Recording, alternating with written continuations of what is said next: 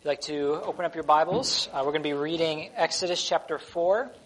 You can find this on page 47 in the Pew Bible. Exodus chapter 4, we're going to be reading verses 18 through 31.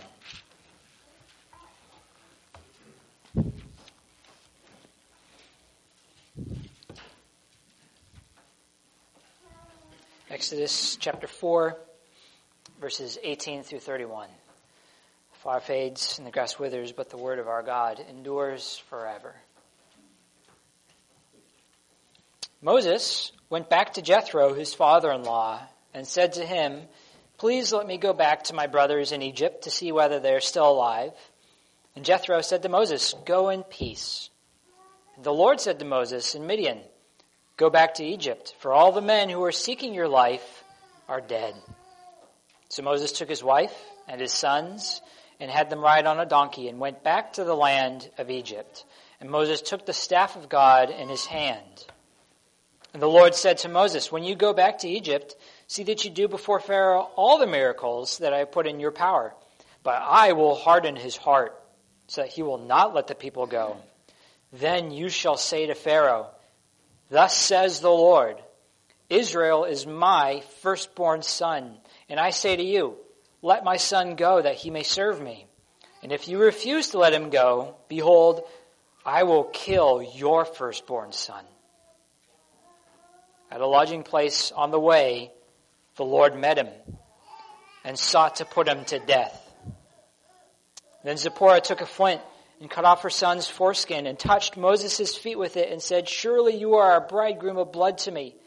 So he let him alone.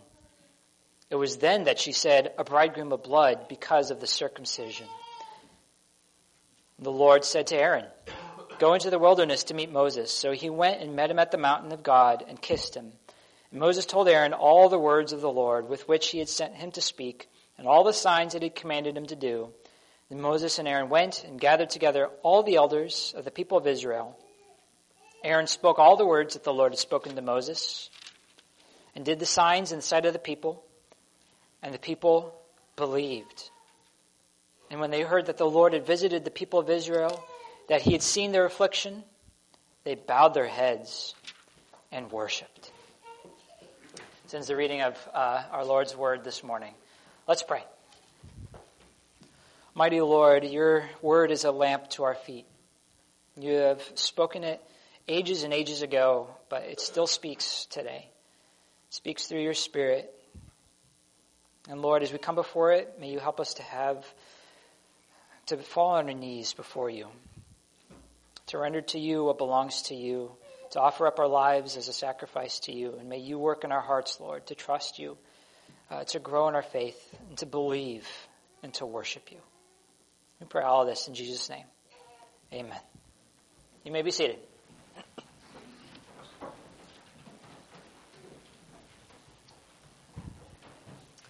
So there's a question that Exodus has asked, but it has not yet answered it. This question has been asked in the margins, right? So it's not been in the spotlight, but there's a question that is on Moses' mind and it will be on Israel's mind. And here's that question.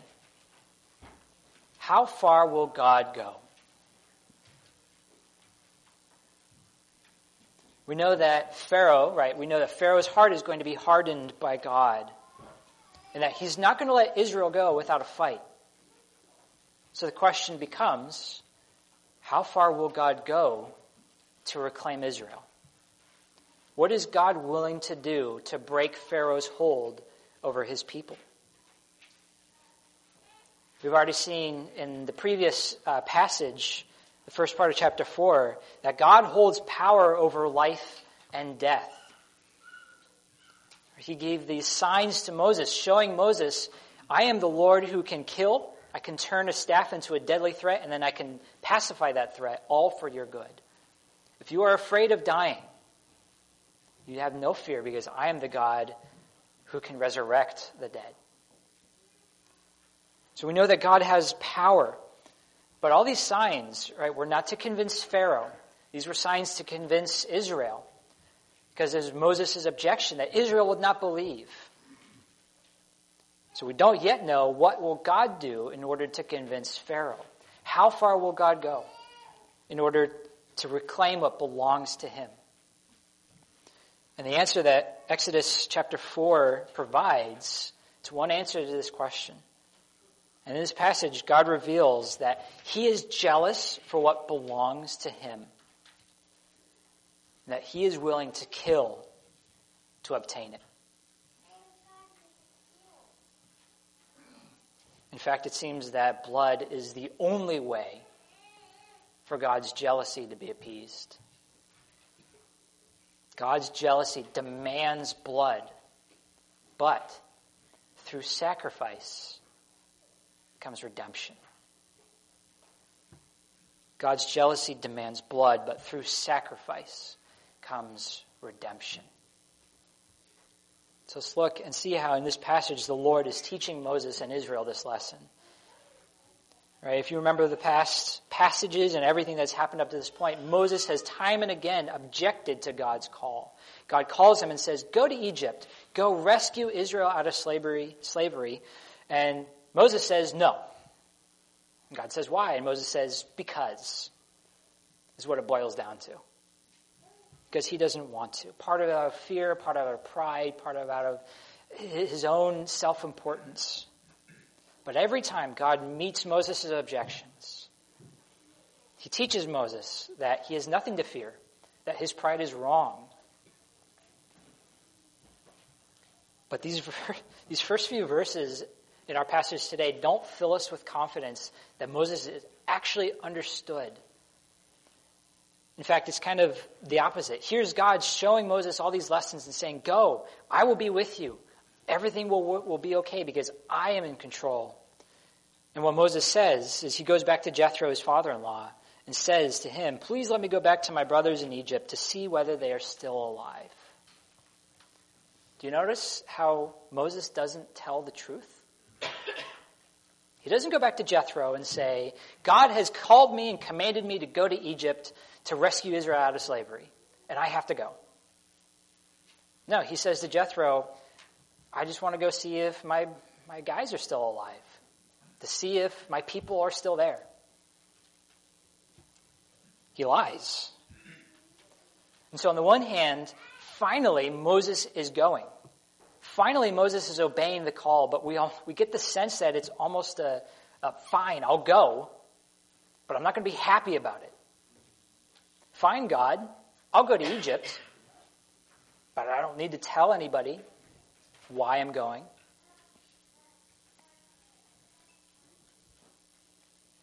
You get the sense that even though he's going and obeying God's call, Moses, his heart is still not in the right place. He still is not fully submitting to God and to God's will. But he takes his family, takes his wife, takes his sons, puts them on a donkey, and they head off. But before they arrive, the Lord has one more thing that he needs to add. One more thing that he needs to tell Moses.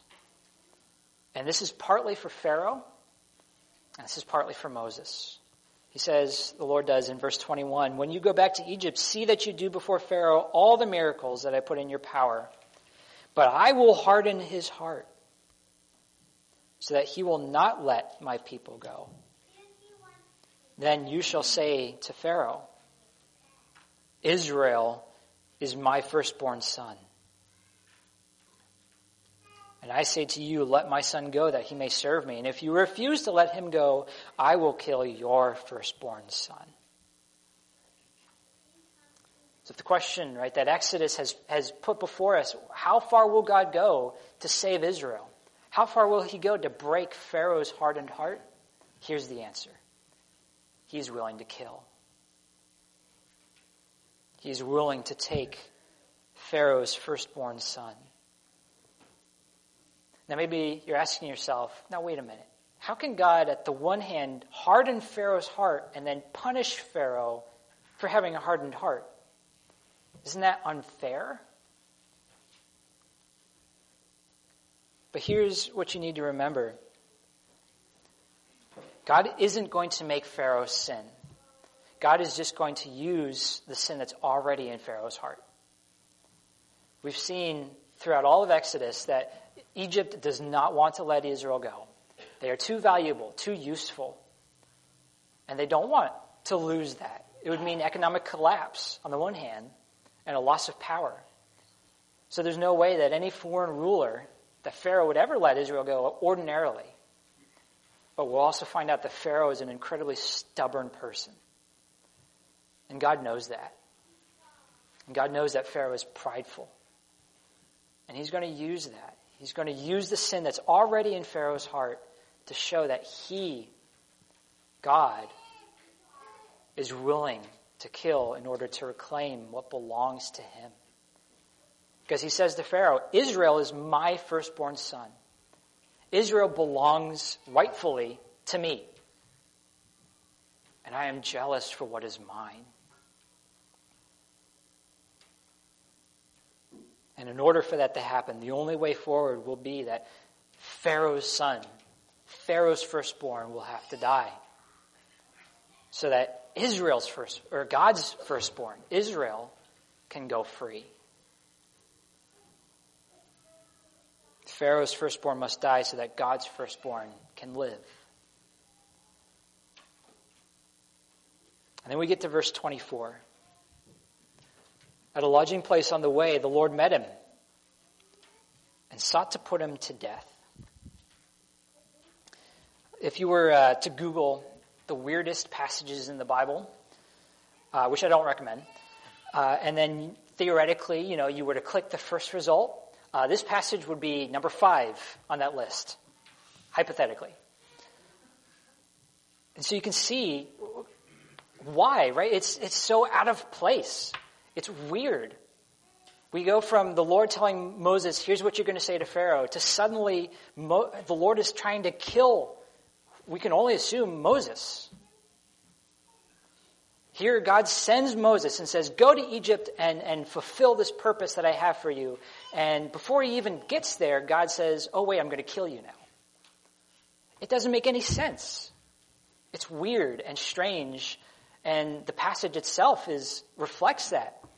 Notice how it doesn't really refer to people in the first person by their names. It says him. The Lord sought to kill him. It was dark. It's weird. It's almost like the wording of the passage is reflecting waking up in the middle of the night to terror and danger. It's confusing. And it seems completely out of character for God, at least on the surface.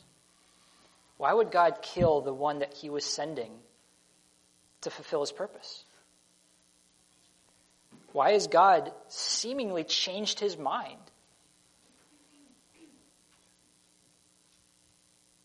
But we're tempted, right, to either skip this passage or to start to doubt. But keep reading. Verse 25, then Zipporah took a flint and cut off her son's foreskin and touched Moses' feet with it and said, surely you are a bridegroom of blood to me. So he let him alone. Everything's cleared up, right? Makes total sense now. Notice why this passage is where it is. That what God had just said to Moses concerning Pharaoh, it was not just for Pharaoh. That was also a lesson for Moses. God had just laid claim to Israel as his firstborn son and said that he is willing to kill in order to reclaim what rightfully belongs to him. And it's no coincidence that the next verse, God seeks to kill. It means that something rightfully belongs to God and his jealousy has to be appeased. And here's the rub. The Lord teaching Moses and teaching us that we cannot take God's claims lightly. And that Moses knew what God's claims were. Notice how Moses gets out of this. Zipporah takes a flint, a rock, and cuts off her son's foreskin. What this immediately tells you, right, is that the son has not yet been circumcised. And we have to assume, right, that this is Moses' firstborn son, Gershom. Gershom was not circumcised. And back in Genesis 17, what God said to Abraham was, this is the sign of my covenant, circumcision. All of the males in your family, from now until forever, or until God instituted baptism, but from now, they all have to be circumcised. Every single male. And if anybody is not circumcised, they shall be cut off from my people, because they have broken the covenant. And here we find that Moses' son is not circumcised. What this means is that Moses has broken God's covenant. And there's a consequence. In failing to circumcise his son, Moses had failed to give to God what belonged to God. Later in Exodus, God will lay claim to every firstborn male, whether it is born to an Israelite or to an Israelite's livestock. Every firstborn belonged to God. Every single one. So by not circumcising Gershom, Moses was withholding from God his firstborn. And as we just found out, God is jealous for his firstborn. God is jealous for what belongs to him, and his jealousy demands blood. And so God seeks to kill Moses. And Moses has no excuses, because God just told Moses what the consequences are. He just demonstrated to Moses, here's how far I am willing to go in order to claim what's mine. You have to take my claims seriously. Pharaoh has to take them, and Moses has to take them seriously too.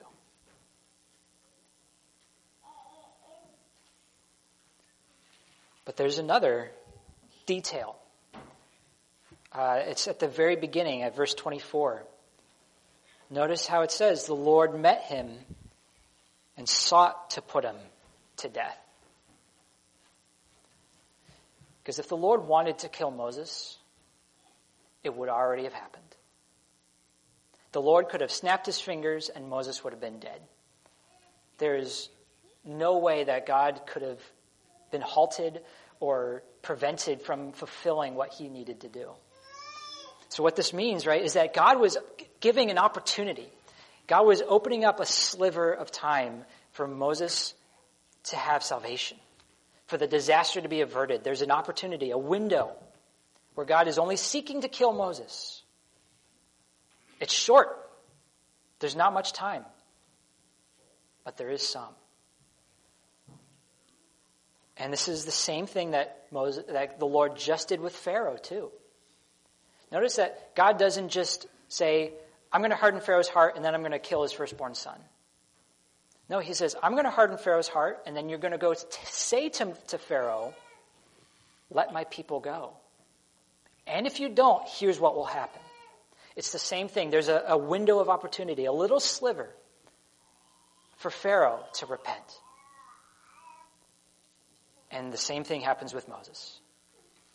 The Lord's jealousy demands blood, but there's an opportunity for repentance and for the disaster to be averted.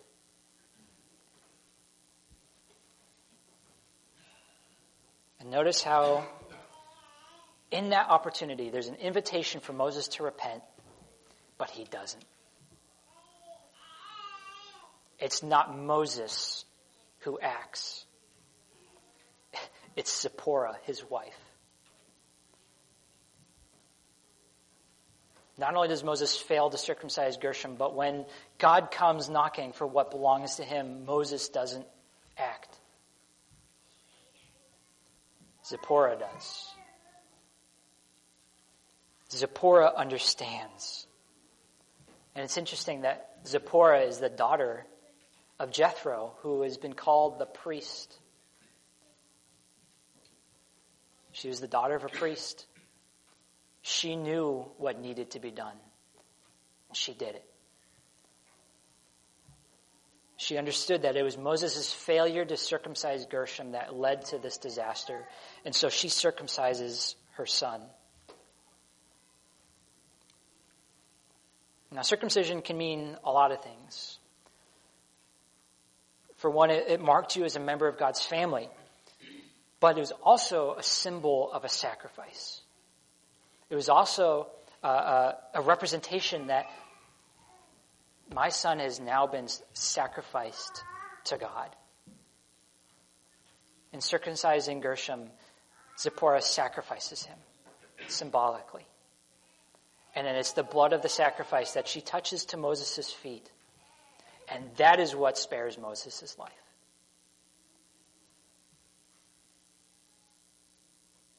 In circumcising Gershom, she says, he now belongs to the Lord.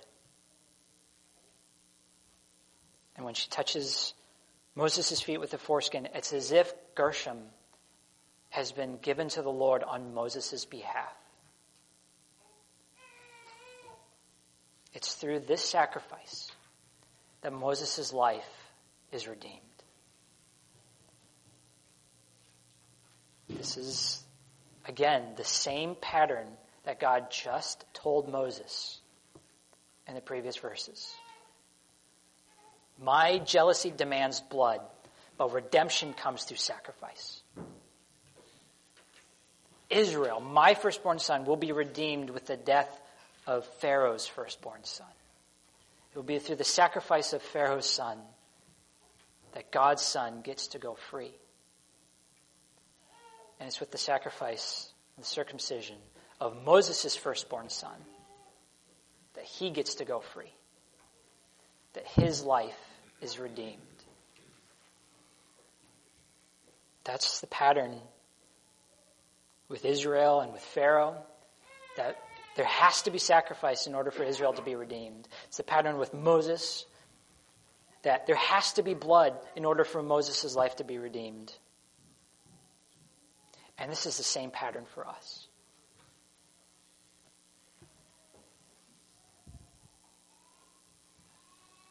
I said at the beginning that Exodus 4 was one answer to the question, how far will God go to reclaim what belongs to him? Exodus 4 says that God is willing to kill. But there's more to the answer. Yes, God is willing to kill, but who is God willing to kill in order to redeem his people? He's willing to kill his only son on the cross. That's how far God will go to claim what belongs to him. He is willing to sacrifice his own firstborn son so that you and me can have our lives redeemed.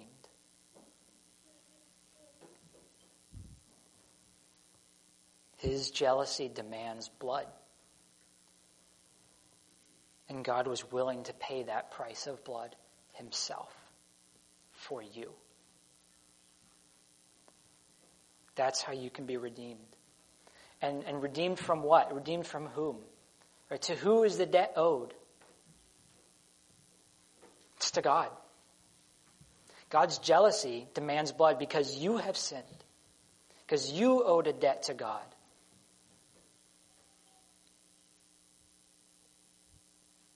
And yet he steps in on your behalf.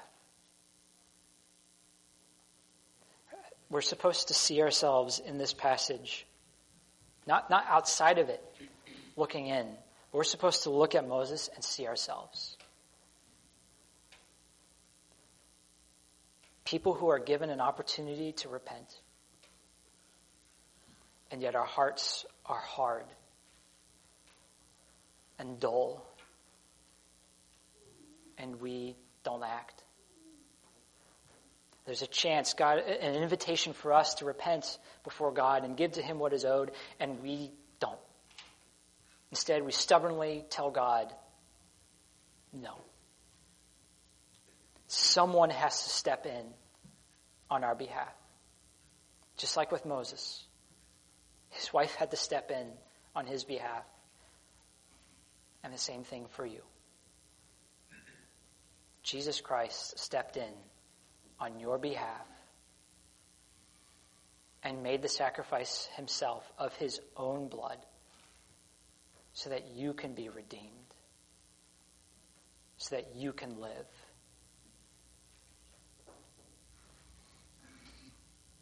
If you want a visible example, just look at this table. Look at the body and blood of Christ represented in the bread and wine. This represents the sacrifice of Jesus to redeem you from God's jealousy. The wine as Jesus' blood poured out on your behalf, a sacrifice made on your behalf to redeem you from your sins. This table declares that blood had to be spilled, and God was the one who gave himself up. God was the one who paid the price. God stepped in and cut off his own son so that you can be considered sons and daughters of God forever. So that your lives will forever belong to him and no one else. So if you want to serve this God, take up your cross, die to yourself, and follow Jesus. Because it's the cross that says your sins are forgiven, your debt has been paid, the jealousy has been appeased, and now you can live to God and serve him. This is not the path of ease. This is not the path of comfort. This is the path of blood. It's messy. It's broken. Your life is going to look like a string of these little encounters with God. Many deaths to yourself. Many resurrections of God's grace. You will have moments like Moses had. Moments where you come face to face with God and walk away changed. And you will find that God is more gracious than you can imagine. That his will is perfect. And it's worth losing your life in order to gain Christ. I'd like to invite the elders now to come forward so that we can receive the sacrifice of Christ. Please bow with me in prayer. Merciful God, we thank you for your word and the reminder it is of both your holiness and justice, but also your tender love and mercy, and indeed how far you are willing to go to redeem us. And we thank you for the sacrament of the Lord's Supper, a visible picture of all these truths, a reminder that blood has been shed,